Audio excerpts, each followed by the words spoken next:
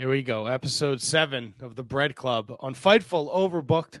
FightfulOverbooked.com. Yes, 7. Doesn't work like the elite sign. It's not as fun. I don't know if 7 is not what's the joke? Why was 6 afraid of 7? Because 7, 8, 9. Yeah, there we go. We'll leave the That's it for this week in the Bread Club. Be sure to rate, review, and subscribe wherever you get your Fightful Overbooked. It's the Bread Club, Shining Wizards Matt, Kieran from Wrestling and Noob Japan. And have you, Kieran, had a chance to digest the finals of the G1? Man, like I can't. I like the fact Ospreay got there. I didn't expect Ospreay to win the blocks because he's got the title and everything. I mean, it's the saying that. Well, I mean, he had another title until 24 hours ago as well. He lost in York Hall to RKJ, which I was there for. Dropped the Rev Pro British Heavyweight title. So now, and he's got Finley coming up. He could have gone from having like all the belts to having no belts. Yeah. He's got a rough week. He's had a rough go of it. I was actually prepping for the Shining Wizards podcast, and I pull a lot of my notes from the Wrestling Observer and Fightful Select, and Wrestling Observer had like a blurb, and it was like Will Ospreay could have one of the most historic weeks in wrestling. Oh no! Great match with Naito, classic with Okada, and now he's defending the title. And he wrestled Saturday. Speedball, yeah. Yep. And I was like, oh man, because I was a couple days behind, so I was like, oh, this didn't age well. He's and they're not. A historic week, but for all the wrong reasons for Ospreay. Yeah, they're not doing him any favors either, setting him up with David Finlay here on Friday, September 2nd. Yeah, no, the New Japan have announced a whole load of shows coming up. The whole Burning Spirit tour, is it?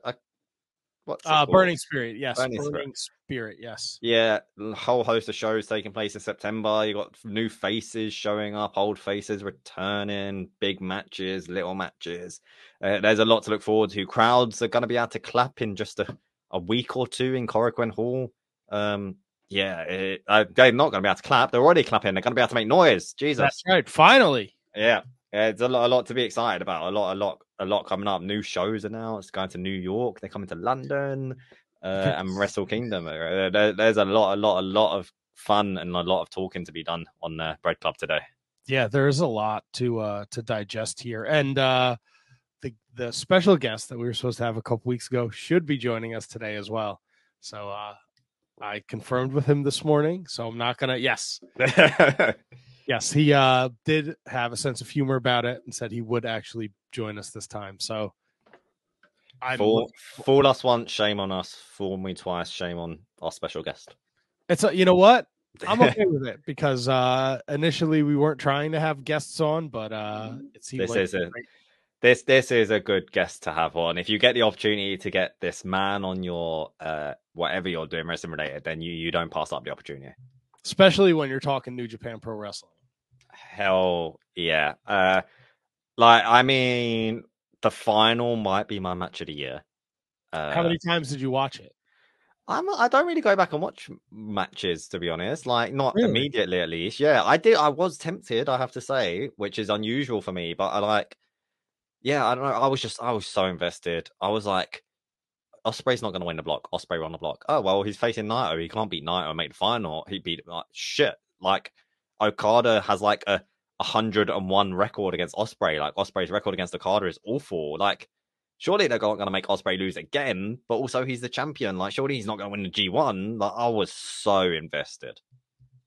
Now, were you surprised with our final four? Ospreay, yes. Tamatonga, no. I think he was kind of always my pick for that block, just because the last night was Jay Tamatonga. It was set up too beautifully. Naito and Okada, no. Because I thought the final was going to be Okada Naito. Right. I was almost right.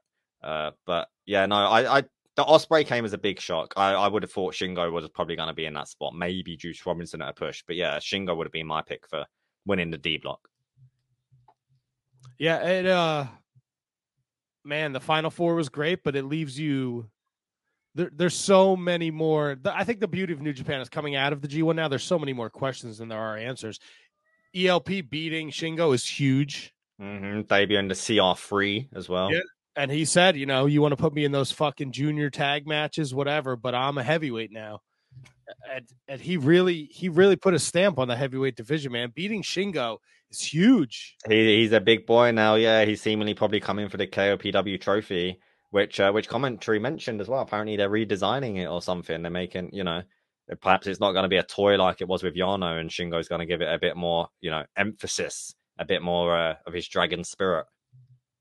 I'll tell you, the my rage is undying for Evil Dick to go in the house. I didn't expect Hiroki Goto to win the C block. I know there was all these different scenarios for a couple different blocks, but god damn it, man. Can't we just have a fucking House of Torture free fucking tournament? Tag League is gonna be fucking bullshit. It makes me so rageful. I think, do you know what? Goto had an amazing tournament. Like, if before the tournament began, if you had spoken to a New Japan fan and said, do you think Goto's going to have a chance of winning the block and that he's going to have a good tournament?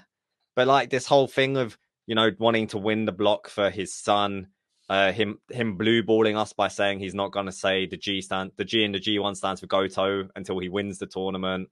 And the fact that if he had beaten Evil on the final night, he would have won the block. Like, he was in contention until the last possible second. I wouldn't have been against it either. Like, the run he had in the G1, if he had won the block, I wouldn't have been against it in the slightest. Yeah, no, I'm with you. I'll tell you what there's a couple things I was a little, I don't want to say, Naito and Zack Sabre on night 18, that last day of, dude, under 2 minutes. I was like, this is going to be fun. I get the story they're telling you. But man, if you could have given I don't know, Evil and Hiroki Goto 2 minutes and this would have been like an 8-minute match, I would have been okay. But I know what you mean. We all went in. It's Naito Zack the last match. So much history, especially in the G1. It's gonna be amazing, and it was, but for totally different reasons. I think it was great as well. Like for it to happen to Zack of all people, like the post match tantrum was just it's fantastic. They're so good together, man. They're like a comedy duo, aren't they? Like Naito doing the young lion pose, like exit this way, Zack. This is the loser's exit. And then like throwing the ice pack, and Zack's got the chair, and he actually hits it back. I reckon they get on like house on fire. They're absolute dynamite together. Great stuff. The tour as a whole, because I'm sure we'll talk more with our guest about the tournament. But what did you think of the tournament? Do you like the 4 separate blocks? I know we talked about this last time. Yeah, I think it's been once it got to the end, yes, but otherwise it was kind of like just because you're usually watching it and it's like, okay, if this person wins here, this next person in the next match needs to win their match, otherwise they're eliminated. Because all the blocks are happening at the same time. You've got a night of A block and a night of B block usually. Whereas here it was like, okay, if Ishii doesn't win tonight, then if Sonata wins in a week, then Ishii's eliminated. And it's like, it's not so suspenseful, and it's like it's just not as in your face. But I do like the fact that, the matches seemed better, like, just as good as ever. So many guys got to shine that perhaps you wouldn't have cared about usually. It has its pros and cons. I think I'd probably prefer it to go back to the usual 2 blocks, but also I wouldn't want guys that are deserving of a spot to miss out because of that. Right. I and I'm with you on this. I completely understand the 4 block. I don't like in the first 9 nights I see Hanare wrestle 3 times in the tournament, and then in the next 10 days I only get to see him twice. Like I understand why they do it, but I'm like Team Hanare, and then we're going through the tournament and I miss Hanare, and I don't have a ton of time, so I do skip the tag matches at the beginning of the show most of the time. But during the G1, when we got down to the semifinals and the finals, I obviously watched the whole show. But the semifinals were cool because I think that was a new experience for nearly any modern day New Japan fan. The G1 hasn't had the semifinals in years, and it added a lot more emphasis. Like, it gave a guy like Tama Tonga a huge moment because in a 10-man, 2-man, in 2 blocks, 10-man in blocks A and B, Tama Tonga's never winning the block. He's never making the final. But hell, Tama Tonga deserved to win a block in this competition without a doubt. He's been phenomenal. Like, he's just once since he's joined Hontai, left Bullet Club, he's been absolutely amazing. And that drives me fucking nuts because he should still have that never open weight title. And I know they announced Carl Anderson and Tanahashi during this Burning Spirit tour. I don't look. We've discussed. I don't like Tanahashi and his dumb hair. I respect him. Oh no! Yeah, you're stuck. Who do you cheer for in that match? I don't cheer. I cheer for the fans. You know who wins in that match, Kieran? The fans. The fans win. And I get that Carl Anderson is huge in Japan and he has the lineage there, but man, I just don't give a shit. I know what you mean. Like, hopefully the belt is just gonna get into Tanahashi's hands, and then I don't know, maybe goes into Wrestle Kingdom with it. Whatever. I'll feel more comfortable with it in Tanahashi's hands than Carl Anderson. Like, what the fuck? Did you see on the finals? He came out and he had like just a Bullet Club towel or something like strapped around the title. Like, you couldn't even see the fucking Never title. Like, what's that all about? I have no idea. I have no clue. It boggles my mind. There's so much good that I love New Japan for, but there's shit like that. Man, I wish Tama Tonga had gotten a longer run as the never openweight champion. It would have been awesome. Yeah, I mean, we probably figured like Tama had to drop it for the G1, which was understandable. But then considering he lost one match in the G1, he really, he could have just been showcased throughout the tournament like other titles. But maybe there's a reason. Maybe there's going to be a rematch at Wrestle Kingdom and Tama gets the belt back and gets a big moment and the crowd can make noise because he bloody deserves it. But, we'll wait and see. He does deserve it. And somebody that deserves a ton of accolades for the great job he's done in New Japan Pro Wrestling is our guest at the moment, Mr. Kevin Kelly. Kevin, how are you? Hey. I'm doing well. It is good to be with you boys. We have a special guest. Oh, hey, hello. Everybody's got a special guest. It's not the chickens or the puppy. No, the puppy's upstairs. The chickens are outside. It's a menagerie going on here. I've been away I was away for 5 weeks and I feel like I missed a whole bunch. How you boys doing? I'm good, thanks. How are you? Good. Tired, just kind of getting settled back in, but starting to feel like being home again, which is great, and kind of digesting everything that was the G1, and it was remarkable. I wasn't sure about the 4 blocks, but it turned out to be pretty damn interesting. What was it like for you with the 4 blocks? Because we was discussing, like, usually, it's like, okay, you've got one night of A, one night of B, so, each match has kind of an implication on the match that's coming after. Throughout the blocks, because you've got tiebreakers and stuff like that, but then you've got if Naito loses here, and then if Evil wins in a week, that might eliminate Naito rather than being very immediate and in your face. It's like a lot more distanced, I suppose. It felt at first a little bit more like a New Japan Cup with everybody sort of kind of wrestling at different points. And there were a couple of like 12-night breaks. I think Phantasmo and Jonah had incredibly long breaks. So that was, I don't think that's ideal, considering that each then kind of in the home stretch.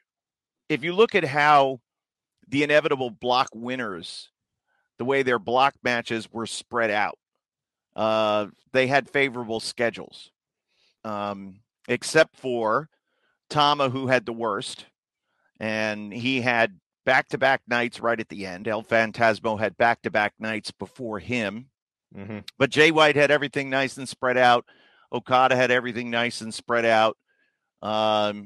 Ospreay's was spread out at the beginning and then got hectic at the end. Yoshihashi had a terrible draw.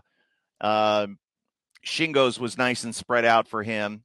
So there were some guys that benefited from a kind schedule and others who had to dial it up on back-to-back nights. And Tama beating Taichi and the Great Okan back-to-back nights to me was the most impressive part of the tournament, that here's a guy who historically can be reckless at times and wild and will do whatever it takes to win. But I felt like he wrestled so smart, and it's a big adjustment. It's been a huge adjustment for somebody basically in most of his pro career had been under Bullet Club and wrestling a certain way. Mm-hmm.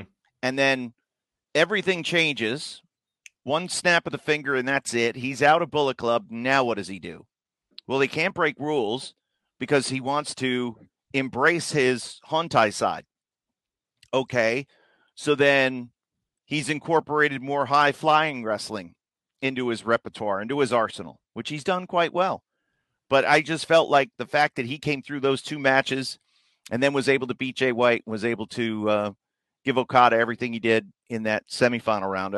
I was most impressed with him. He would be my MVP vote if I had one. But the sports writers, they don't do voting for G1.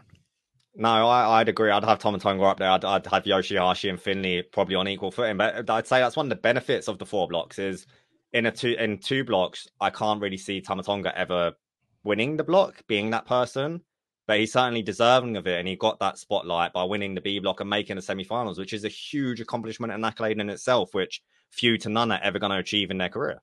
And I think if we do go back to 2 blocks, I think you've got to look at it almost like baseball, to where now you need to have a wild card. And at first, everybody was like, no, that's heresy. You can't do that to baseball tradition. But then one wild card became a big level of excitement for fans. And then they said, well, let's have 2. And they said, no, you can't do that. Now you've got 3. Well, okay. I think it gets to be a little bit. Hold on. My alarm is going off, reminding me that I have a 1:30 with you guys. So but no, I think we need to have wild cards. I think we need to have 1 wild card from each block. Let the wild cards wrestle. So how would you do this? Well, that's something to think about. Do you want the wild cards to wrestle each other? The wild card, no. So A block winner and a wild card. B block winner and a wild card. I mean, I feel that's kind of what it was. I know Will obviously arguably the best in the world right now, but considering he was the champion and Shingo was there and Shingo just had to win on the last night to make the final and stuff, I'd say Ospreay. You could, Okada and Naito were your safe bets, and Ospreay to an extent was even a wild card. So if we had 2 blocks and then you had the A block winner wrestle the B block, which they used to do, B block wild card, opposite with B wrestling the A wild card, you get more drama. Either that or stay with the 4 blocks. But let's get everybody on equal footing, and let's have 5 matches of A block. And 4 matches of it was 7, so it'd be 3. Yeah, 3. Who cares? Do it that way. Just do it. Let's do it, boys. Come on. Please, more G1 is huge. Kevin, you've been the voice of New Japan Pro Wrestling, and you've called historic matches in your tenure there. The atmosphere for Okada Ospreay. I mean, we felt it through our television screens, streaming, New Japan World. Being there live, how unbelievable was the atmosphere? As soon as Ospreay's music hits, it takes on the, this is what it must have been like to sit ringside or to be in the arena for any, Ali Frazier fight or any big, the biggest UFC fight or whatever. You've got the 2 premier heavyweights in the world going at it and with everything at stake. So the moment doesn't get any bigger, and fans can say, well, it's just wrestling, but no, for everybody in attendance in that building and everybody watching, you felt it. You knew it was something bigger, better, different, and everybody knew what was at stake. So that's when it works at its absolute best. You had a revolving door of fellow commentators on this tour as well. You had Lance Archer, Tom Lawler, Finley, ELP. Of course, Chris Charlton joined you whenever he could, who's fantastic as always. You put him over big when you're on air. No, I know. He's great.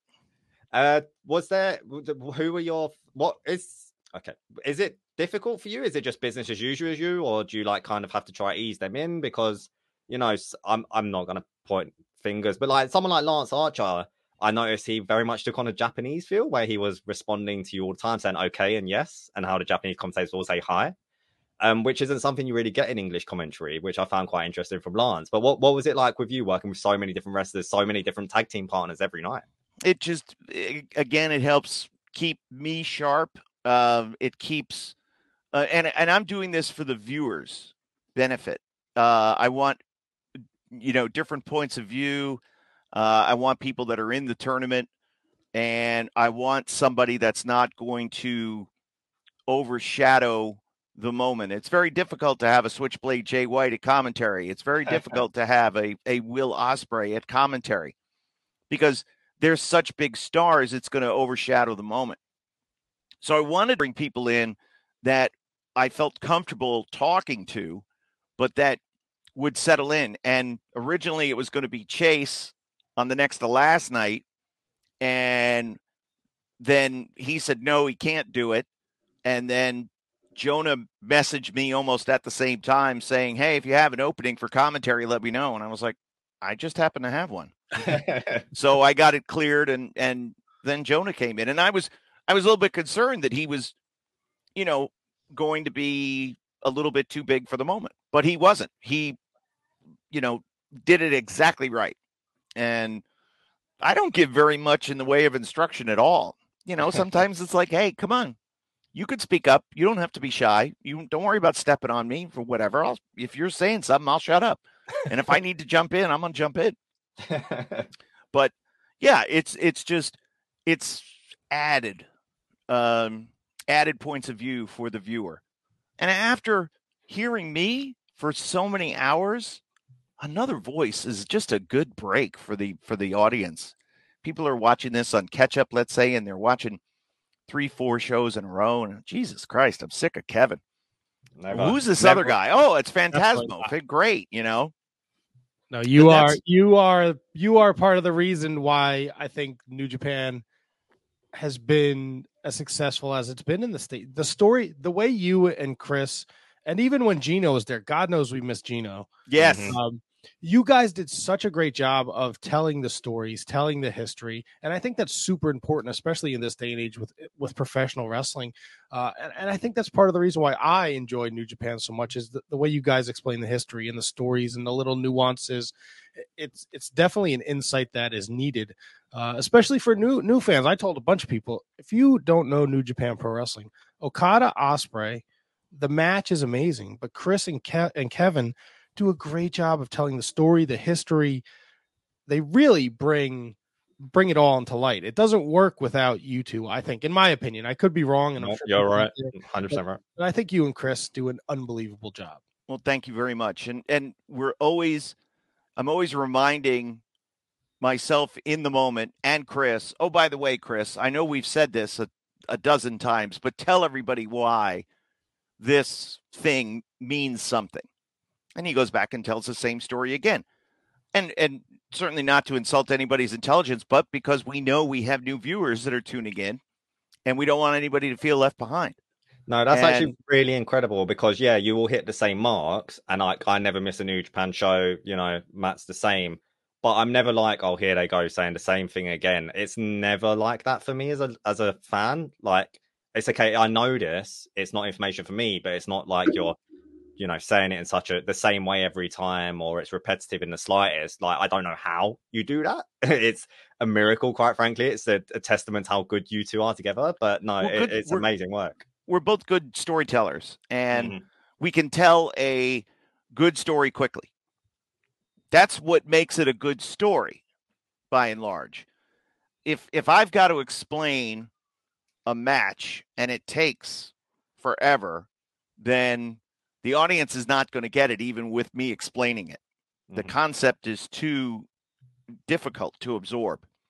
But one of the great things about New Japan is that everything is pretty simple once we understand it. Kenta and Tanahashi. Kenta is the antagonist. He came from Noah. New Japan fans don't like Noah guys, and vice versa. Kenta wanted to be loved. He wasn't. And after that victory over Tanahashi at Ota Ward Gymnasium back in 2019, whatever it was, that's when Kenta probably made the decision to join Bullet Club, which he did at the end of the tour. Simple story. I can get out in 30 seconds, and it's a good story. Any luck on getting your hands on Kenta's book? No, I don't know how Chris got it, because it legit is sold out, and it's a 2-month wait on Amazon Japan, and it's, now they're going to do a second printing because it did so well, which is fantastic. And he's a much bigger star in Japan than he ever was in the United States. Oh yeah. And I don't think the U.S. fans really understand just how big he is. If they didn't watch Noah and see him in his heyday, which, comparably, the two audiences, very few people did. If they would have had English commentary back then, he'd have been, on par with Tanahashi and Okada. And now in New Japan, we're kind of seeing him on the back nine of his career, but we're telling that story, always like with a look back, but with a look forward. He's smarter, he's better, he's, in many ways he's different. He paid a heavy physical price to achieve the success that he did, but he's like iconic in Japanese wrestling. Gino's, you should be in a Mount Rushmore professional wrestling. You got a raw deal, no book, and you got the faulty monitor that always goes out during the Yano matches. It's the damnedest thing. I've talked to everybody. I've talked to the, and then the A2, he's over there on the side, my audio guy, and he's like making these strange gestures at me. I'm like, what? What are you saying? Oh, low blow. I want to switch entirely gears for a second because New Japan have announced a lot of exciting stuff for the Burning Spirit tour that's coming up. Yeah. And Kevin, I've seen you at Rev Pro many times over the years. You've done lots of work helping out over here. And a certain man from Rev Pro that's an associate of Great O'Khan's has very surprisingly been announced for the tour. How excited or appalled are you that Lord Gideon Gray is heading to Japan to make his New Japan debut?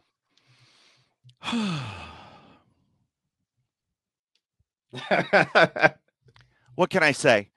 A little bit of money goes a long way. Good for him. It'll be. I just hope we get to see him, in the business end of matches and gets what's coming to him. That's going to be a lot of fun for me. I'll be calling that whole tour here from the U.S. Luckily, so I don't have to sit with him or spend any time with him, or see him other than through my computer screens. But he's a talented guy, and he's a smart guy, and I think I had said all along that he was the money behind the United Empire, and everybody was like, "Oh, who's that guy?" Okay, now 3 years later, I'm right. 2 years later, I'm right. Whatever it was, I was right. I told you, and now we're seeing it. Lesson learned: always listen to Kevin Kelly. Yes.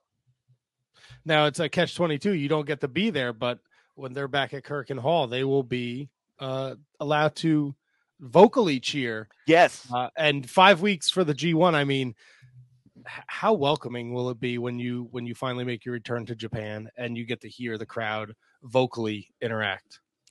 So the way it's worked, the way it's broken out, if fans want to cheer, they buy tickets to a special section. So I don't know how big that section is. Let's say it's a third of let's say it's broken into quarters. Okay. So maybe it's 400 people. Let's just say round numbers. 400 people will be cheering, screaming, making noise, chanting the names, and the other 800 people will not be. Well, aren't those people going to have a little bit of FOMO? And aren't they going to want to cheer? And who's going to stop them if they do? That's especially in Osaka crowd. No one's stopping them. Right. But I will say this. Japanese people follow the rules. They will not cheer when they're not supposed to cheer. And the people who are sitting in those special seats, they'll be cheering. I think it's going to be an adjustment for everybody. Japanese government said on June 24th, the heat of summer is coming. Don't wear a mask when you're outside. And when you're inside, if you're alone, if you're by yourself, if you're not in a crowded space, You don't have to wear a mask. 99% of the people still wore masks outside. I was like, what are you people doing? It is boiling here. Yeah. I could barely got heat stroke. I could barely walk down to the conveni without, sweat through my shirt and feeling like I want to be sick. I can't imagine doing that wearing a mask. What are you people nuts? So, yeah, they'll follow the rules to the end. Really well. As other announcements as well, Wrestle Kingdom 17 is going back to one night. Is that? Yeah, there you go. That's what I was going to ask. Is that a good thing in your eyes? It's so good. 2 nights, was a result of having, the potential for 40,000, fans in there logically. And, so we did 40 and 30, but then it just, after a while, it just got to be, then the next year it was like 10 and 8 or whatever it was. I don't remember. It just doesn't look good, and it spreads everything out, and just do it all in one night and make those spots mean something. Hey, listen, as great a year as you've had, Great O'Con, Sonata, whomever, you didn't make the cut. And you got to try harder next year. Makes Wrestle Kingdom more special. Makes it, now that Mania is 2 nights, let's go back and we'll do one night. Mm-hmm. They've seen how it can work, and yeah, it can work for something like that. And they could sell tickets for 2 nights. And if we get back to the point that we're filling up the Tokyo Dome, then hey, let's do it again. But for now, I'm glad it's gone back to one night. Yeah, I think the consensus is we all are too. Not everybody gets a participation trophy, people. Exactly. Now, not everybody gets a hug. Well, somebody who needs a hug, Jay White. Are you prepared for? Because look, it's coming. Okada's on paternity leave now. Congratulations, by the way. So that'll just be another thing that Jay White bitches about. And then Okada said he doesn't feel like he has to defend his contract at the G. So we are in for at least. And look, I love Jay White, but he's going to cry and he's going to piss and moan for the next 3 months about this. Are you prepared for that? Of course I am. I mean, Okada's not on maternity leave. He's wrestling. He's just, there's just no shows booked. And so, yeah, Jay always finds the angle that he turns it around and finds the way, the largest New Japan Cup field in history. Okay, yeah, he was the target. And then now the largest G1 field when he wins the title. Well, they'd already decided on that, but damn if he doesn't have a point. And I think that the G1 tournament winner, we've been doing this now for 9 years, since 2012. And if you want to change it up and do it a little bit differently, I'm fine with that. Because and of course, Jay White was the only one who benefited from it. He was the only person to defeat the G1 winner and take the contract and get his opportunity for Wrestle Kingdom. So I don't know what he would complain about, other than Jay can always find the way to spin everything we're all against the Switchblade. Yes. I think, I'm sorry to cut you off here. I think Okada is the biggest threat to his title. I think that's what is the genesis of his worry. And I don't blame him. I'd be worried too. And you notice he didn't want to come out and do commentary on the last night. I was about to ask him, are you going to be joining us? I didn't want to assume anything. I kind of wanted to leave it to be his decision. He said before I could even ask the question, and who does Will Ospreay think he is? I don't go on his command. And it would have been interesting, to hear his point of view, because would he rather potentially wrestle the Will Ospreay at Wrestle Kingdom, or would he potentially rather wrestle Okada? So I wouldn't want to wrestle Okada at Wrestle Kingdom. No way, no how. So obviously he'd be looking for, but listen, if you're Jonah and Jonah's going to wrestle Okada on October the 10th and he beats him, how does he not have a claim for a spot in Wrestle Kingdom? So, Okada can say whatever he wants. He has to make good on it. So I don't know. I don't know how it's all going to work out. We'll see. Well, I'll get in trouble from all my fellow Brits if I don't ask this, Kevin. But of course, the announcement of Royal Quest 2 to a weekend, October 1st and 2nd. So excited for New Japan to be coming over to me instead of me having to go to Japan. Saves a lot of money for me. Yes. Can we expect yourself at ringside doing commentary for that again, like Royal Quest 1? I don't know. I haven't been told yet. So this is much more of a, from what I've been told, it's kind of a little bit more of a standalone event, if you will, as opposed to it being a New Japan promoted event in England. Right. So I don't know. At the very least, I'll be adding my commentary to it. But I think they're working some things out because it took a while to announce, and there's a lot of moving pieces. So we'll see. I'm kind of waiting, like a lot of people are. We don't know any of the matches yet. So I didn't find out I was doing Forbidden Door until like the week or so before. So it might be, I could just get the call but I'll be here, and if they need me, I'll be there. So absolutely. Fingers crossed we see you in London. Hopefully Chris Charlton can make the trip as well, because he didn't get to do the first Royal Quest. I know. And, bizarrely. got to bring Boyd Simmons back. So be good time for us all. Now, I want to change gears really quick, Kevin, because you're a fellow Mets fan like myself. Yes. How 5 weeks in Japan? I mean, how do you keep up with it? Sirius XM. Yeah, I was putting the games on in the middle of the night and listening. Kind of lay there asleep in bed, half asleep, listening to Howie Rose and crew do the games. But I was following it every single day. And I'd go back and I'd watch the recap videos if I didn't see that. But no, it's a great team.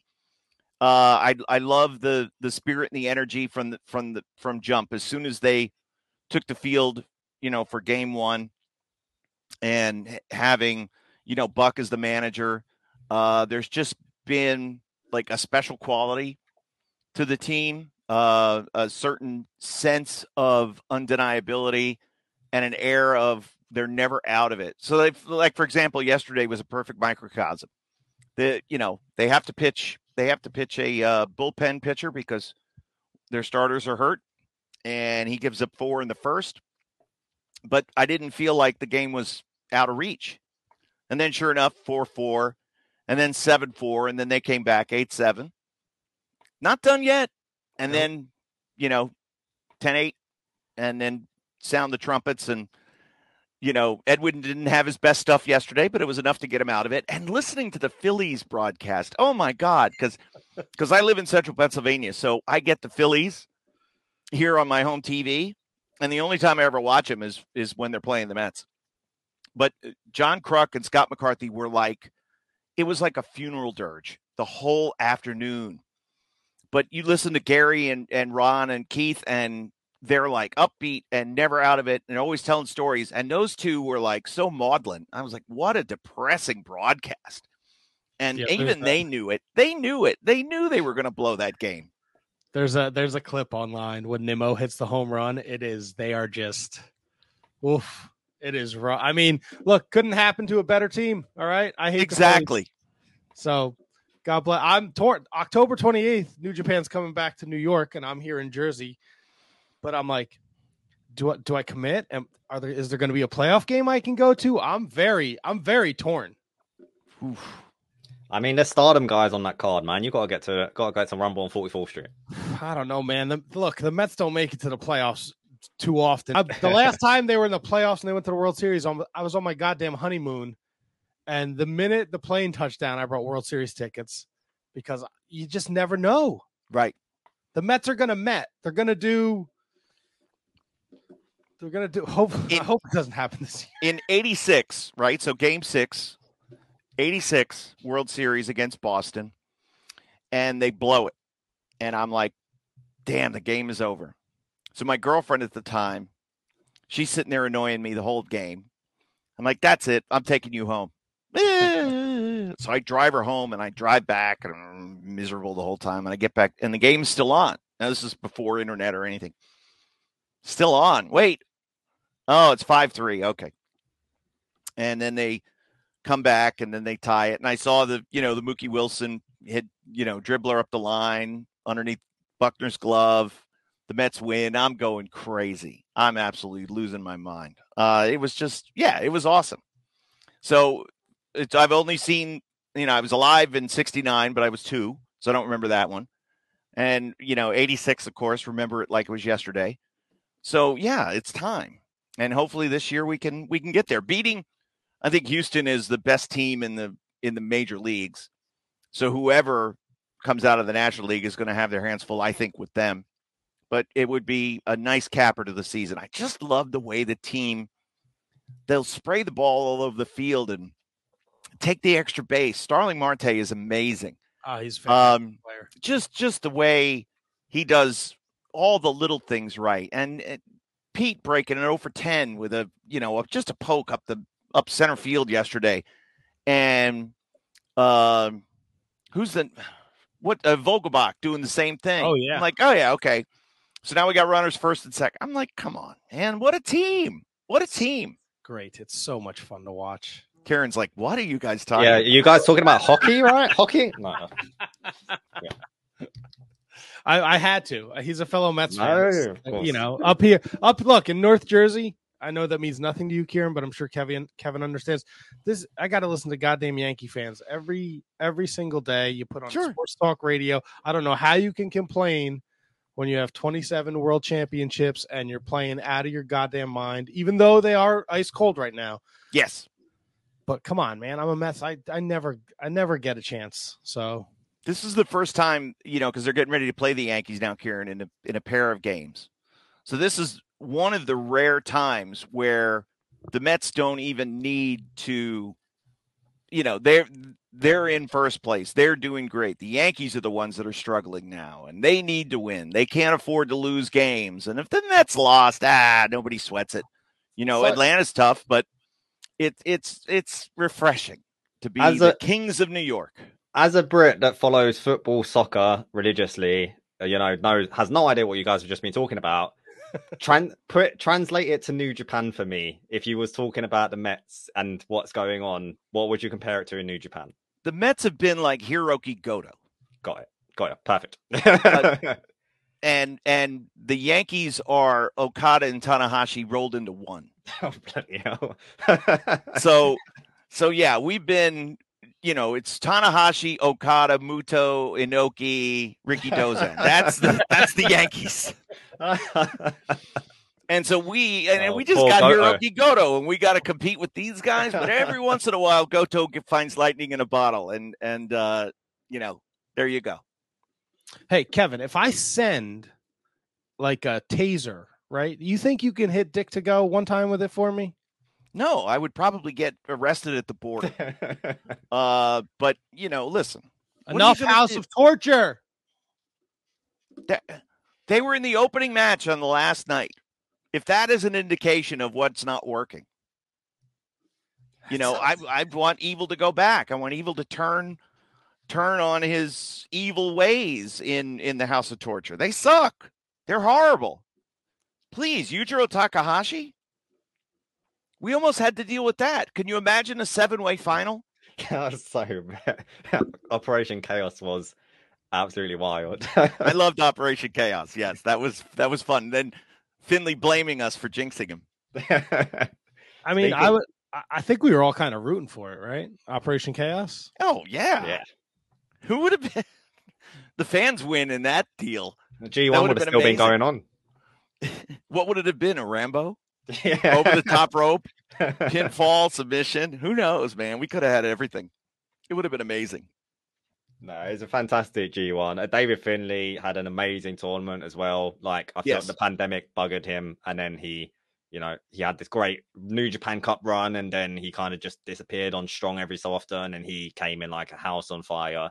I think for me, my MVP is probably Yoshihashi. Like, he had this amazing run as a trios champion, and then killed it as a as a tag team with Goto as Bishamon, and then the G1s come along and he's like, hey, I can kill it as a singles wrestler as well. Like, he can seemingly do it all. Like, his match against Shingo is perhaps easily one of the matches of the tournament. Like, Shingo survived Yoshihashi, right? Which is a sentence nobody would have thought to say 2 years ago. And the only reason that Shingo won is he used the ground cobra. And I said on the air, boy, if Yoshihashi just had that quick roll up. And sure enough, he did it when he needed it against Finley. So everything kind of like led toward, and Yoshihashi finishing 500. That's pretty damn good for, it was the first time he ever had a winning record 3 matches into a G1. And his first one, he beat Kenny Omega. So it's like, okay, everybody forgets that. But then he didn't win after that. And he has one of the worst all-time records. But a couple of years ago, he became problematic and difficult to beat. Then last year, more problematic, more difficult to beat. Couple of extra victories. Now this year, he's in the money up until the very end. You can't say he did a bad job at all. I thought the Great O'Khan kind of laid an egg. I think he took a step back this year. I can't say Sonata took a step back because he was very quietly, looking like he could have been 4-2. He wound up 3-3.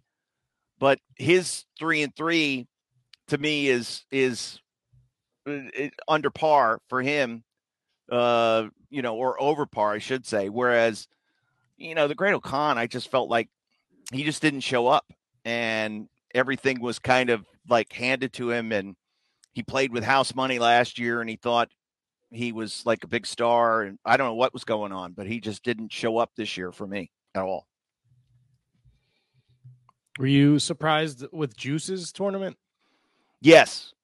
Boy, I had higher expectations for him. And I said this in a 9, in the traditional 10-man block with 9 matches, you can afford a 2 or 3 match letdown. So he wins 1, then he loses to Finley. Okay. Now he can wind up being 1-4 and he's not over. He could still battle back and wind up 5-4 and 10 points and he's in the mix. But where he's, if he's 1-3 now, he's got 2 matches left. And I think at that point he was kind of like, he gets in his own head, I think, a little bit at times. And the only other win he got was against Phantasmo by DQ, which was one of my favorite matches of the tournament. I don't care what anybody says. I loved it because it was so different. I did up until the finish. I've got to say this, the finish soured it a little for me. El Phantasmo getting stuck in his own head, making a very foolish mistake. That's why it's brilliant. That's why I love it. There was 1 DQ in the tournament, and that was it. I thought it was cool. Tell you what, someone who he didn't take a pinfall loss or a submission loss. Jonah only lost by a count out. Like, yep. Damn, what a tournament for him. Like, the crowd reactions, like, in the venue, it must have been amazing. Anytime he went to that top rope for the torpedo, they came unglued without fail, no matter where in Japan it was. The crowd just absolutely could not believe that this guy, the size of Jonah, was flying off of the top rope. They love a monster. And they saw one, and boy, he was incredible. And if you go back and you listen to the replay and you listen to us call the final few moments of Jonah and Okada, and we shut up because I immediately heard the people, and I put my hand on Chris like, stop, and let's listen. And we're hearing them just explode. And then the Japanese guys are just talking like normal, and must have just been something with the way the audio levels were, because when they started talking, the audience got super quiet, and you could hear it plain as day over on the English side. And that's what I wanted, because that's the story. The story is, yeah, Jonah beat Okada, but holy shit, this guy just blew the roof off this building when you're not supposed to be cheering, making audible noise. And he got the single loudest reaction of the tournament. Yeah, top rope power. Caught Okada off the top rope drop kick. Black Forest bomb straight to the torpedo. It was so quick, so impactful. It's such a good finish. Yes, absolutely. Kevin, are you surprised that the way Lance Archer is handled in Japan versus the way he is in the States? Because that match with Okada on night 18 was, man, I tweeted it and I will say it till I'm blue in the face. I think he is one of the best big men in wrestling. Mhm. And we got him just standing in the middle of the ring, not like, it was scary. And man, I just don't understand why when he comes back over here, he's not presented that way. It's frustrating for me because I want that Lance Archer. Who's he going to wrestle in AEW? Who's he going to? Seriously. We are not the right people to ask. Well, okay, but the answer is there are very Nobody. few good matches for him Yeah. in that company because it's a lot of smaller guys. And how many times could he wrestle a Wardlow? Right. And they don't want to put Wardlow against Lance Archer. How many times can he wrestle John Moxley? And he was the only one to beat Moxley. Moxley's had one loss, and it was to him. So I just see him as I joked with him on commentary. I said, you couldn't get a match before. I don't see anybody running to Tony saying, I want to wrestle that guy. That ain't going to happen. He's going to be sitting in catering even more. It's such a shame. He's so goddamn good. Yeah. He can wrestle anybody. We saw that during the tournament. He can wrestle the biggest guy. He can wrestle the smallest guy. And he can turn it out every single night. He's incredible. He's a physical phenom. He's, remarkable when you think about how far he's come since he had back surgery 5 years ago. And most guys, when they're getting near 40 and they have that kind of surgery, hard to come back. But he's come back better. And, again, him wanting to be in the G1 and fighting for it and getting it, I think is testament to his work ethic. And finished, 3-3? Yep. Okay, great. Well, as the damnedest 3-3 I could ever think of.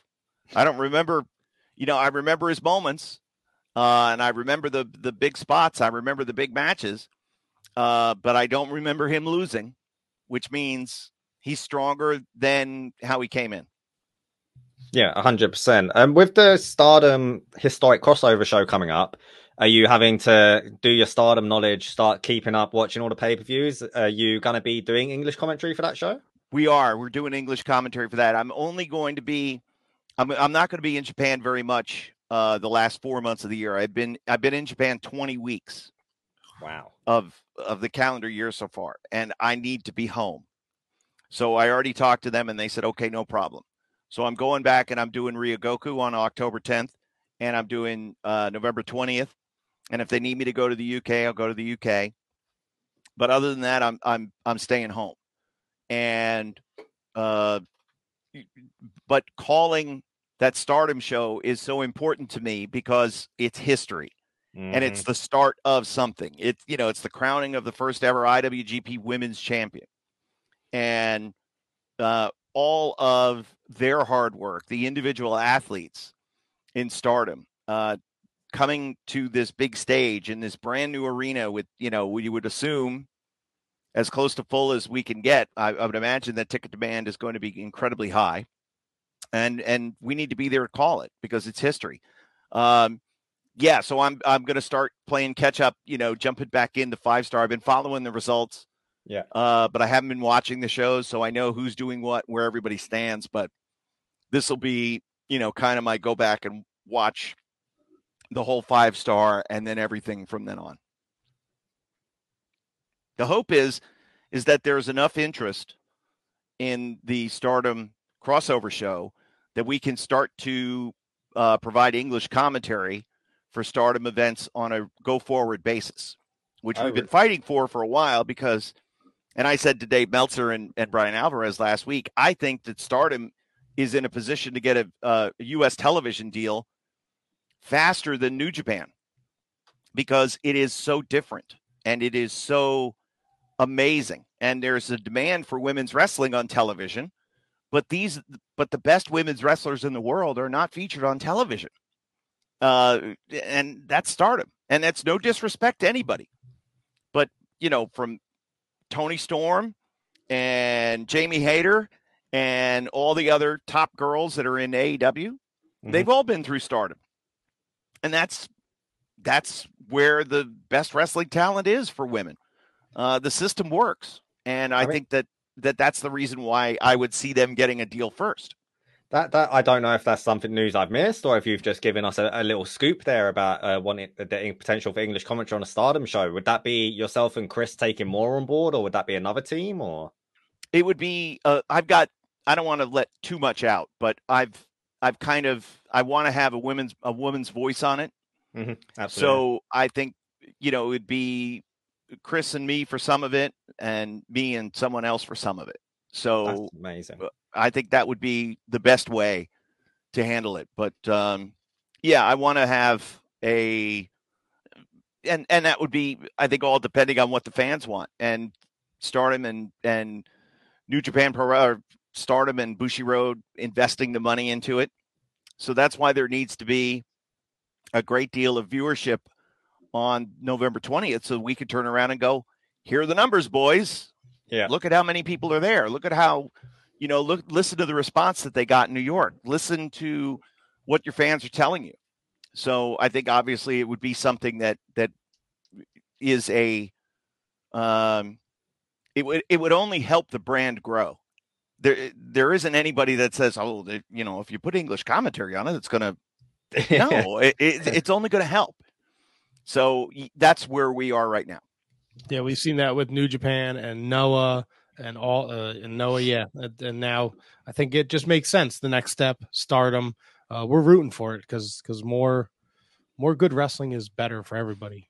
Yeah, we got to get and Tom Lawler would be involved in it too, because he loves Stardom, man. He was at the show on an off day. He went to the 5-star, didn't he, man? He was bloody jealous of him, I was. But his theme song is a banger. Dude, I found it on Spotify. I put it on in the car. I'm like, this I can do without, he's like a thread away from his balls falling out of his shorts. I can do without that.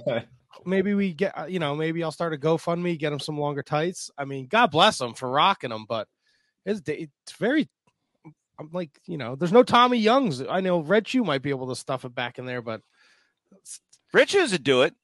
You think so? Oh, he's pro. He definitely would. Professional. He's definitely a pro. That's a professional move. Declaration of Power in October. We talked about it.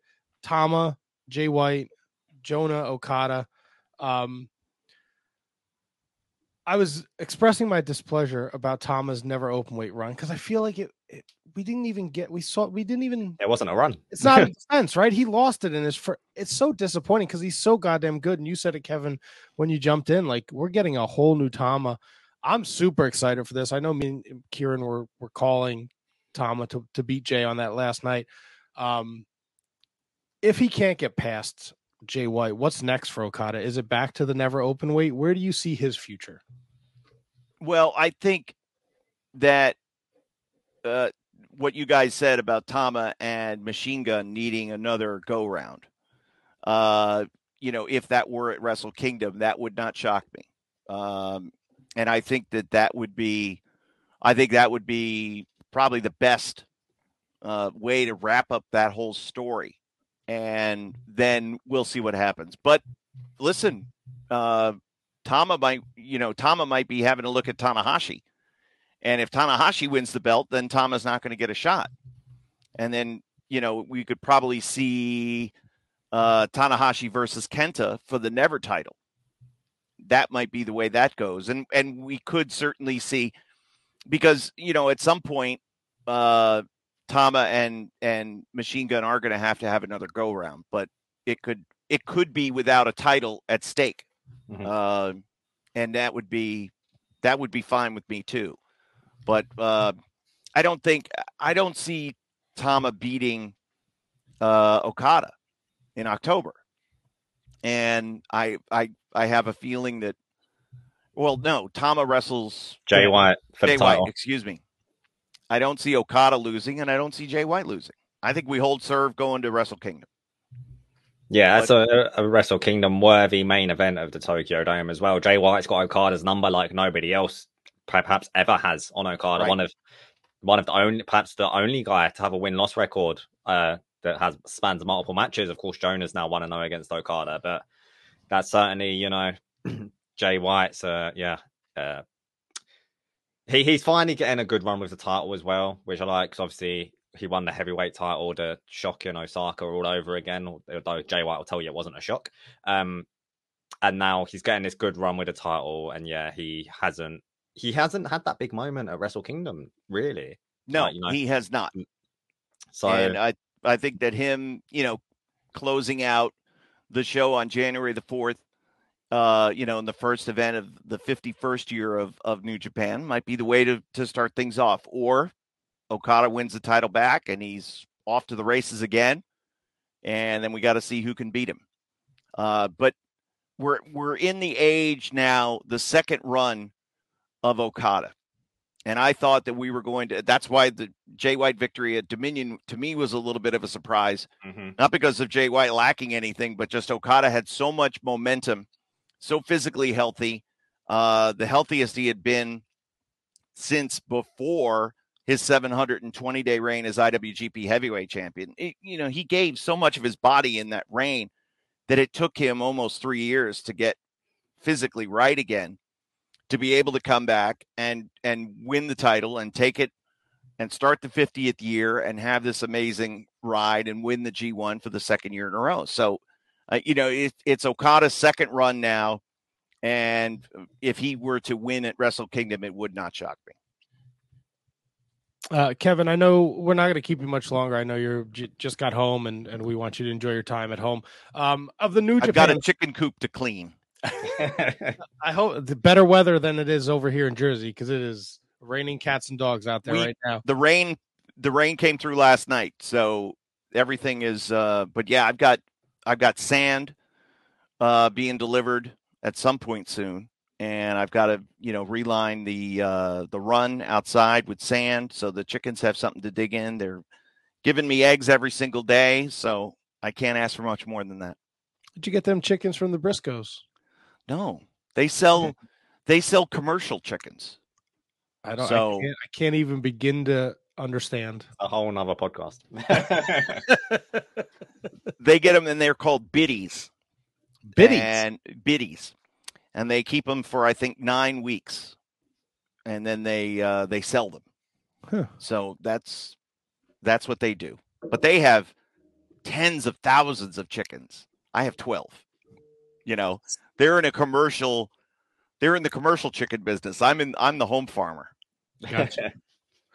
With the influx of New Japan strong talent, Jonah and Bad Dude Tito and Royce and Tom, who are you most impressed with during the G1 tour? Well, I was impressed with both Bad Dude Tito and Royce. Let's just take the non-tournament guys first, and obviously, I think both have a lot to prove yet. Royce, not the normal tag partner with Tom. His normal tag partner is Jarrell Nelson.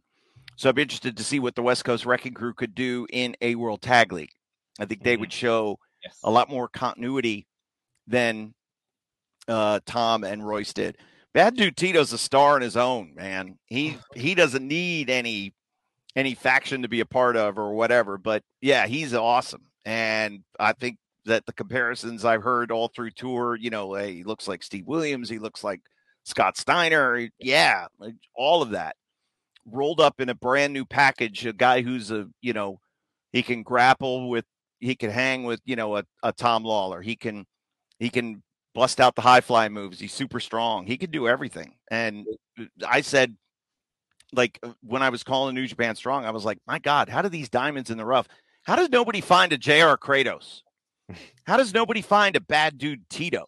Right. I mean, these guys, Southern California, like in some remote land. So, no, it's a 3-hour flight. It's a 4-hour flight. Just take the trip out there. And there's tons of great talent out there.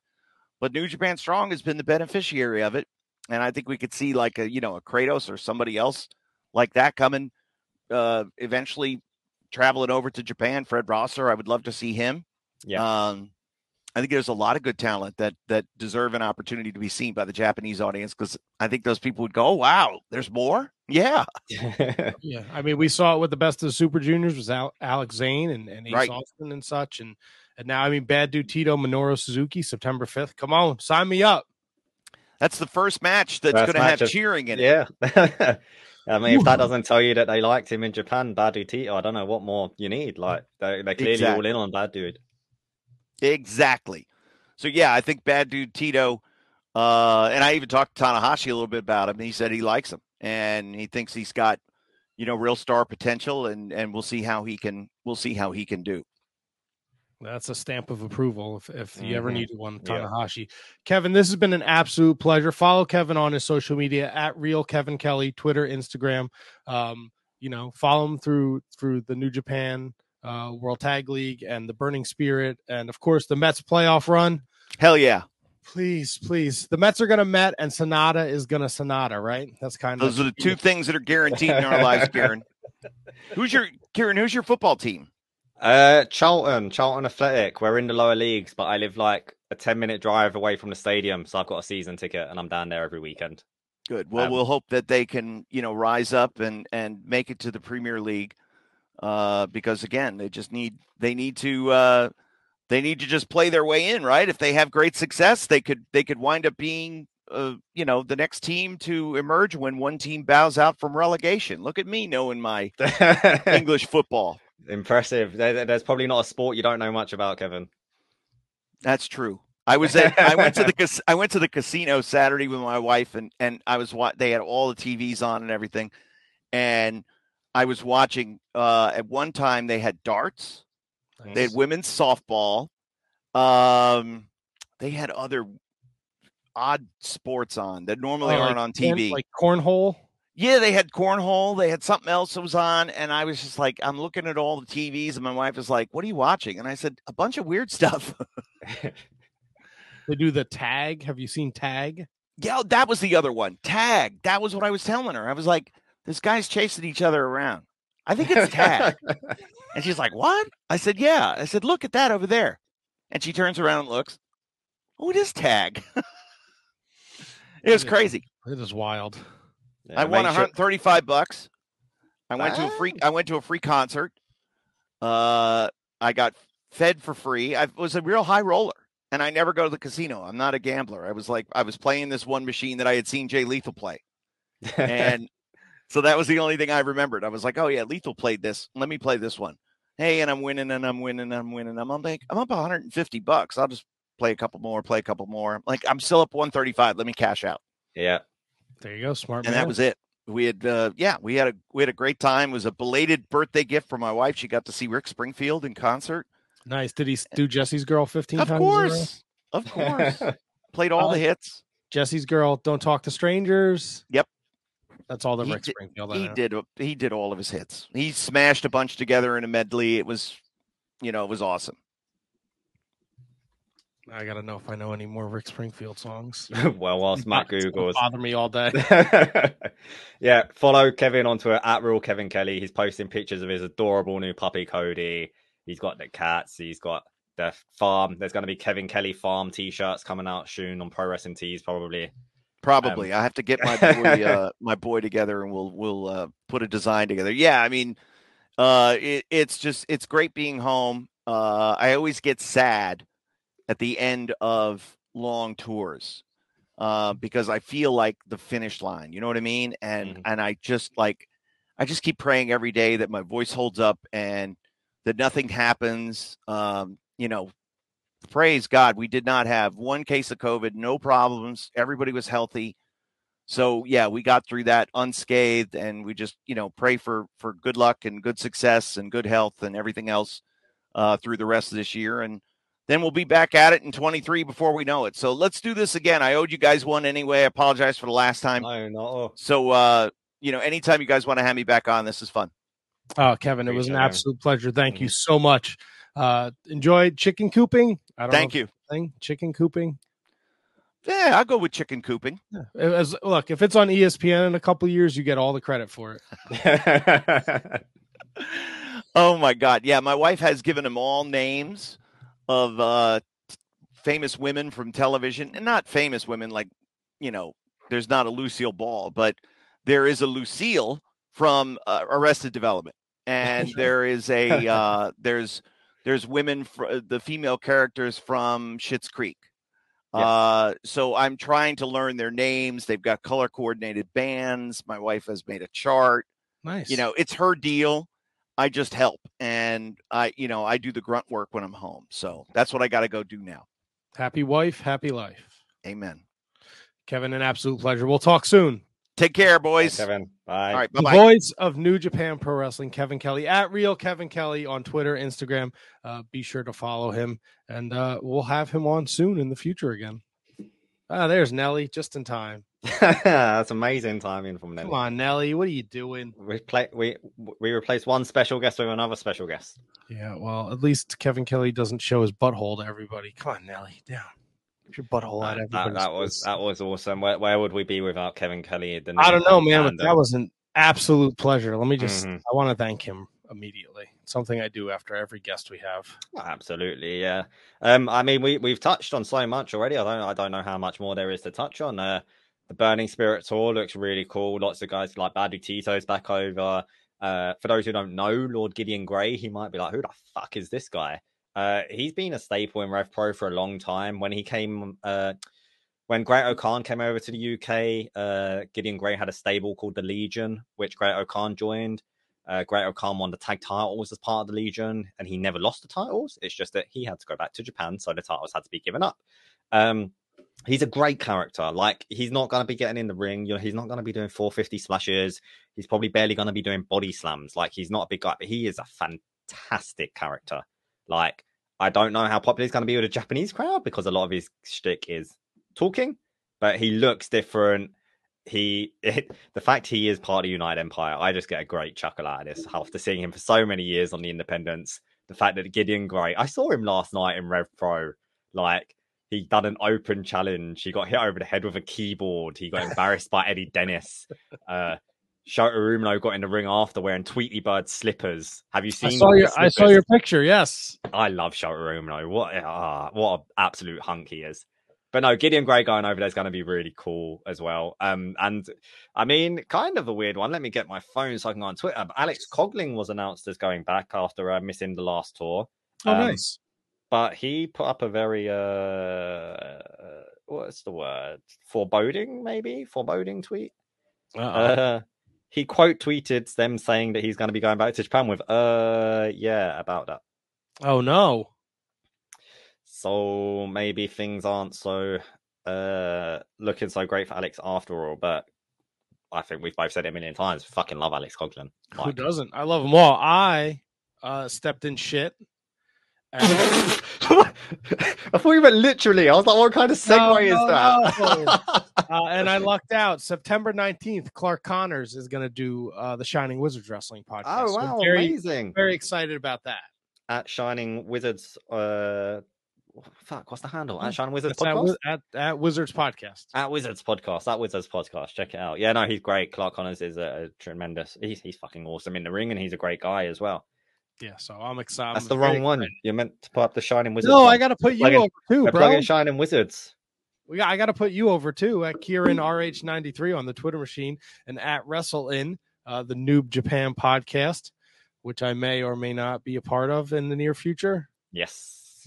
I've got a very simple question for you. Yes, sir. Is Will Ospreay the wrestler of the year? Yes. I think so. It's either him or Jay White. I mean, it's a hard question because it's really dependent on what you watch, right? Like, that is also true. Yeah. John Moxley is the call from American fans of American wrestling, and whilst I don't see him, when I see just what he's done over the year, I'm like, that's impressive. But I've not watched all of those individually. Whereas Will Ospreay and Okada had a match of the year contender at Wrestle Kingdom, and then they beat that match of the year contender with another match of the year. And then he's got what? He's on Dynamite Wednesday night in the Trios tournament with Aussie Open. So it's and they're fucking out, dude. They just got announced everywhere. Dude, Impact against the Motor City Machine Guns. That's gonna be a banger. Holy shit! They're the first ever strong openweight tag team champions. Congratulations, Mark Davis and Carl Fletcher. Fucking love them guys. And then they defend it Saturday at Rev Pro in London and then they defend it Sunday in Hollywood against, or they were like, it was a strong taping, so they were heading to Hollywood to defend them against the West Coast Wrecking Crew. Yep. So they just, I don't know, we're not going to play spoilers here, but if they, either way, they had 2 title defenses in 2 nights in 2 different continents. They're announced for GCW. They're going to be making the GCW debut, and fucking in Motor City Machine Guns, man. That's a dream match if I've ever heard one. It is, man. It is. Get them into Japan. Get them in Japan. Yes, they have to be. Them, they will. FTR, the Good Brothers, like the World Tag League is gonna be something, bro. Bad Dude Tito. I mean, two out of 3 of them, sure, but but yes, no, like how excited, like World Tag League, it usually gets that kind of year, and you're like, do I really need to watch this? Yeah, but like you said, get Bad Dude Tito in there with, I don't know who his partner would be. Maybe Tom Lawler gets reunited. Yeah, no, I'm an idiot. That's Team Filthy. Yeah, no, Jonah. You've got West Coast Wrecking Crew can go over, Aussie Open, FTR, Dangerous Techers, Bishamon, GOD probably get reunited with Tangaloa's fit. Like, it could be really stacked. Maybe there's a team from AEW goes over, like Dark Order are in the Strong Tag Titles tournament. Maybe they could go over to Japan for the tournament too. Like, this World Tag League could be like the best World Tag League ever. Unbelievable. Can we get fucking Bennett and Taven to go over there if they're doing stuff? Yeah, ROH guys, exactly, man. Like, OGK, yeah, shit. Get Mo. I know Mo She Guns are junior heavyweights in the New Japan World, but just stick them in fucking World Tag League. Just do it. Do it. Why not? Look, we got the World Tag League. The World Tag League last year was nothing to write home about, right? No, it was like, World Tag League always has a couple of good matches for, like, a few the last few years, but it's not like anything if you miss out, you miss out. It's not like a big deal. You'll survive. Right. I mean, look, we had the pandemic was still a thing last, fall. So let's fucking come on, man. Let's ramp it up. Ramp it up, New Japan. One thing we haven't spoken about, because we were, obviously Kevin Kelly, at least I don't think we've spoken that much, is the semifinals. What did you think of, I can't believe this match happened, Will Ospreay versus Tetsuya Naito, because when those block wins happened, I was like, Will Ospreay's been in New Japan for probably 6-7 years now. He's never had a singles match with Naito. And I always knew that, because I was like, they must be saving that for something special. Like, they're not silly. They've barely crossed paths. And then they done it here, and I was like, I did not expect this as a semi-finals match. But like, yeah, what did you think of that match? I thought the match was great. I really enjoyed it. Again, back to the conversation that started the show. Ospreay has had a fucking week, man.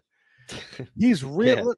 Him and Naito, great match. Great. Kind of made me forget about the Naito Sabre match, which I was really looking forward to, and I understand why they did it. I'll just preface that. I really like that match, and I like Tama and Okada. I really liked it. I didn't think Tama was going to win. No, of course not. And I'm kind of with you. I was a little surprised that Ospreay beat Naito, but I enjoyed both semifinals. And then what do we see in the finals night? Kushida pinned Ishimori, right? Yeah, the finals night as a whole, ignore the finals, was quite rather disappointing.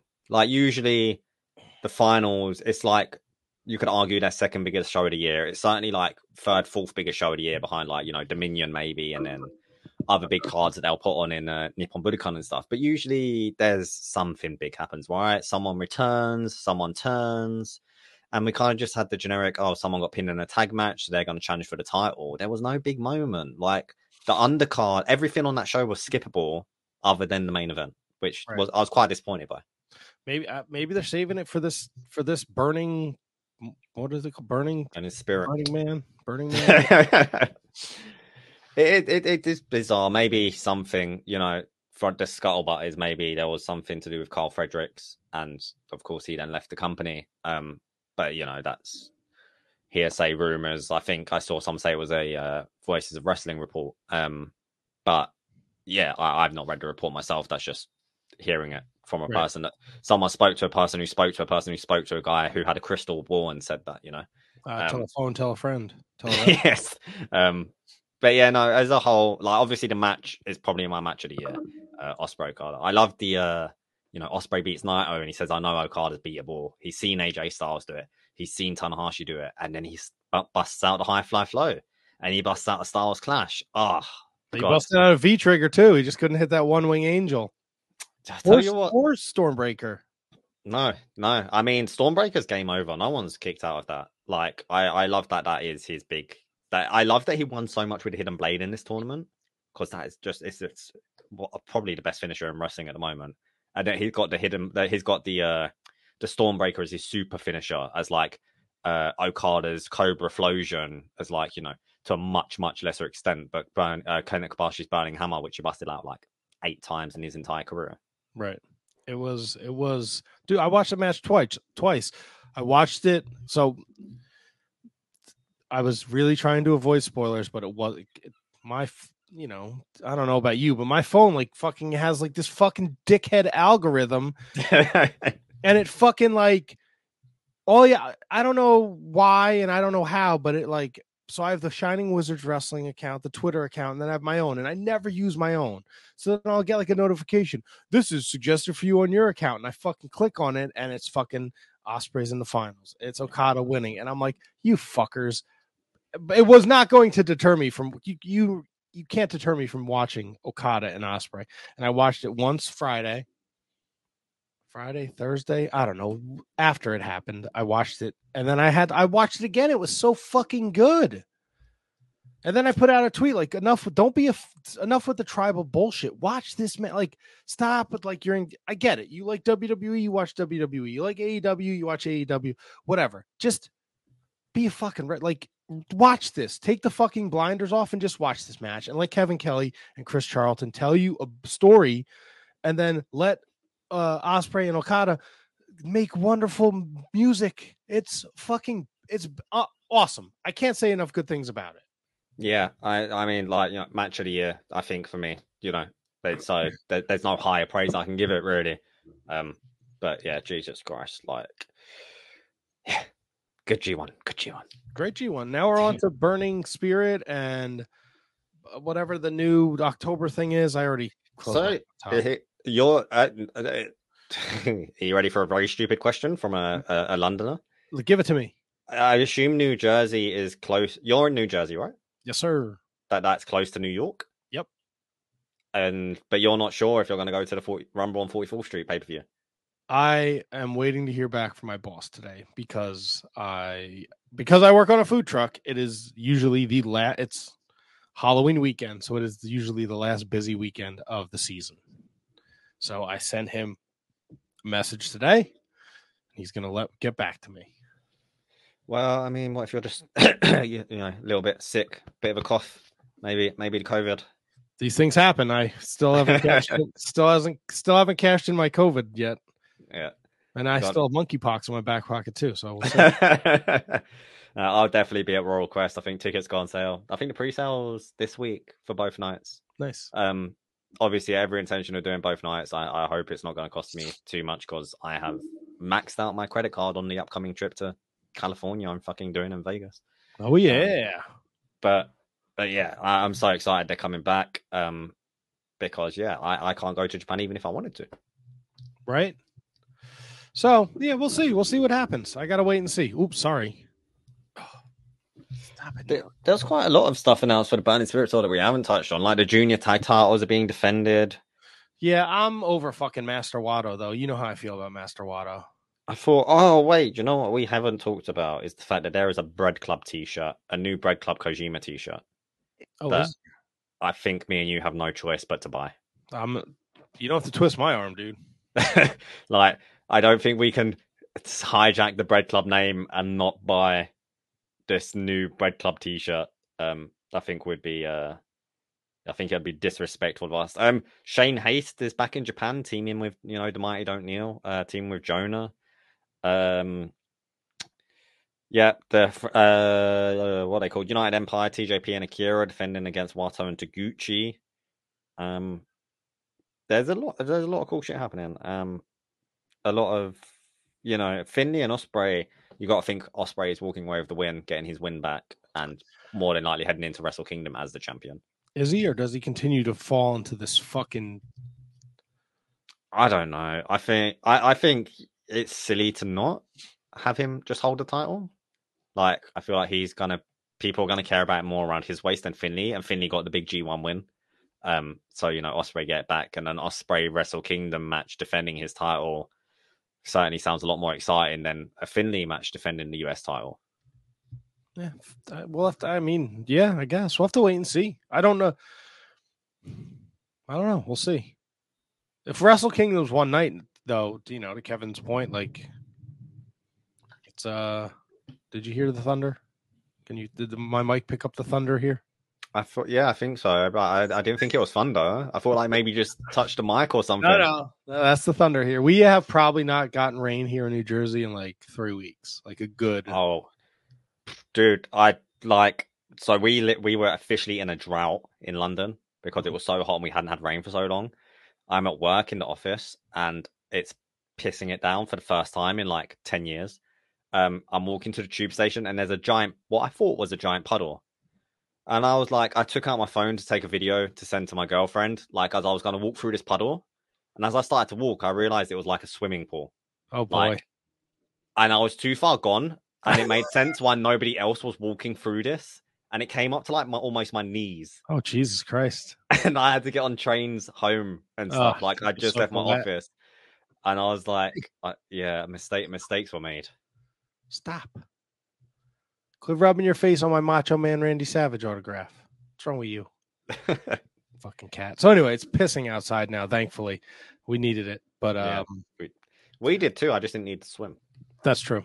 It'll be very interesting to see, and I'm excited for the next couple months. I like the Bad Dude Tito Minoru Suzuki thing interests me. Okada Jonas going to be a lot of fun.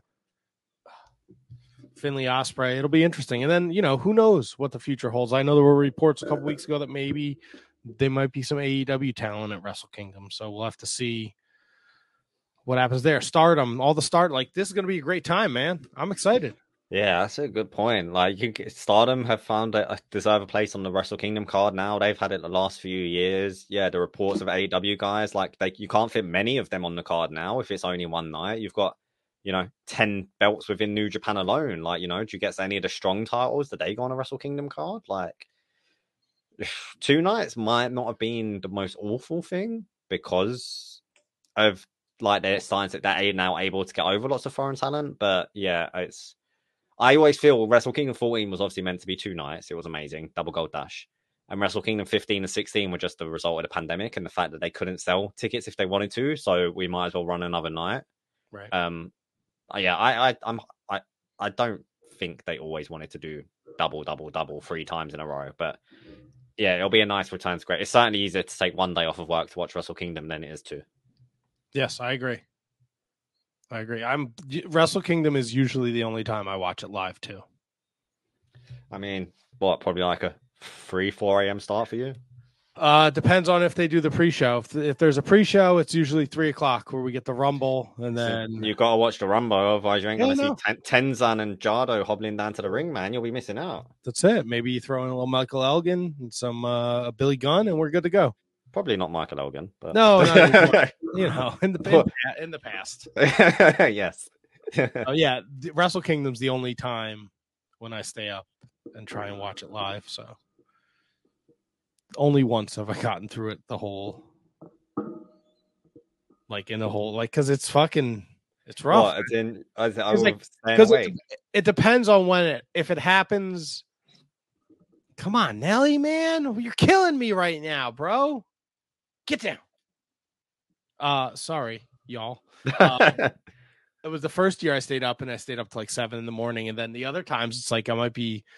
What's it usually on a Monday, right? So I'm off Mondays, but then I do the podcast, so then post podcast, so I don't get to like nap earlier. It's a fiasco. It's a whole thing. I got to get it down. A couple years ago, I was on vacation for it. I missed it, so we'll see. Well, I'm going to be on vacation very soon. I don't know. There might be a bit of a delay on the next episode of Bread Club. Yeah, we'll see. When are you going away again? September 8th, September 9th. All right. 9th. Cool. September, I think, for 2 weeks. But I'll be at Prestige Wrestling in Pomona, California. If anyone's there, feel free to say hi whilst I'm getting a picture with every fucking wrestler there, because I can't believe all the wrestlers they've got booked. Like, if that was happening in the UK, it would sell out in a fucking flash. And I might go to the Strong tapings in Las Vegas. I'm undecided. I'm on the fence. All right. Cool. Well, we will figure out when we are coming back. Remember, we're over at Fightful, Fightful.com, FightfulOverbooked.com. It's the New Japan Pro Wrestling Fightful Overbooked Bread Club, or flip it, Bread Club, available at FightfulOverbooked.com. Special thanks to Kevin Kelly today. I don't know when this fucking thing's going to air. At Real Kevin Kelly on Twitter and Instagram. Be sure to follow him. Matt from the Wizards Podcast, Shining Wizards, at Wizards Podcast, every Monday night at about 7 o'clock. Oh, my God, Nelly. Leave my microphone stand alone. I'm going to kill this cat today, I swear to God. Every Monday night about 7 o'clock, we're live and we're available wherever you get podcasts. We have a huge September lined up. NWA fans will enjoy Magic Jake Dumas and Black G's. New Japan fans will really enjoy Clark Connors. So that'll be fun. And yeah, we're just doing our thing here. And then, of course, Kieran over here at Karen RH93 on the Twitter machine. He's over at the Wrestle-In at Wrestle-In. He hosts Noob Japan podcast, spelled Noob. And it's a great way to introduce yourself to the world of Japanese wrestling, past and present. So please check him out, follow him, support me, support us all. I got nothing else to say, Kieran. No, you hit all the plugs, man. You hit all the plugs. Yes, I think we're good. Kevin Kelly was an absolute fucking delight. We got a lot more of his time than we thought we'd get, or we certainly deserved. So always grateful for him. He's a very generous man, and there's very few, if anybody else, like him in the wrestling world. An absolute diamond. And I'm, you know what? He'll definitely be back. We'll definitely have him back on because that was a blast talking to him. Mm-hmm. Yeah, he doesn't realize he's going to be the third person on this every single time now. He's going to be on every episode going forward. Stuck his foot in it. Sorry, Kevin. Whatever. I like it. I'm not against it. Kevin Kelly. Look, we didn't just talk. We were all over the place. We talked soccer, football. We talked baseball, chickens. I learned a bunch about chickens. And tag and all sorts. Like, it was a fun time. So I'm gonna sign off for the Bread Club. Fightful.com, FightfulOverbooked.com. Subscribe, rate, review. Please comment. We like a comment. At Wizards Podcast on Twitter. At Kieran RH93 on Twitter.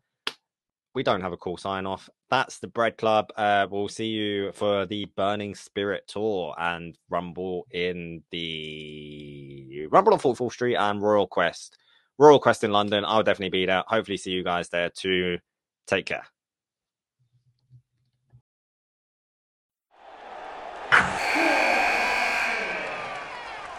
Wilson, you sent the game-winning email at the buzzer, avoiding a 4:55 meeting on everyone's calendar. How did you do it? I got a huge assist from Grammarly, an AI writing partner that helped me make my point. 96% of Grammarly users say that it helps them craft more impactful writing. Would you agree? Grammarly helped adjust my tone to navigate tough work conversations. And it works everywhere I write, so I can quickly communicate effectively. Your teammate used Grammarly to summarize an important document, making a 3-pointer. How did he do it? It only took one click. When everyone uses Grammarly, everything just makes sense. You made an incredible slam dunk to end the game. The meeting was canceled, and your team will go home champions. Go to Grammarly.com/podcast to download it for free. That's Grammarly.com/podcast. Easier said, done.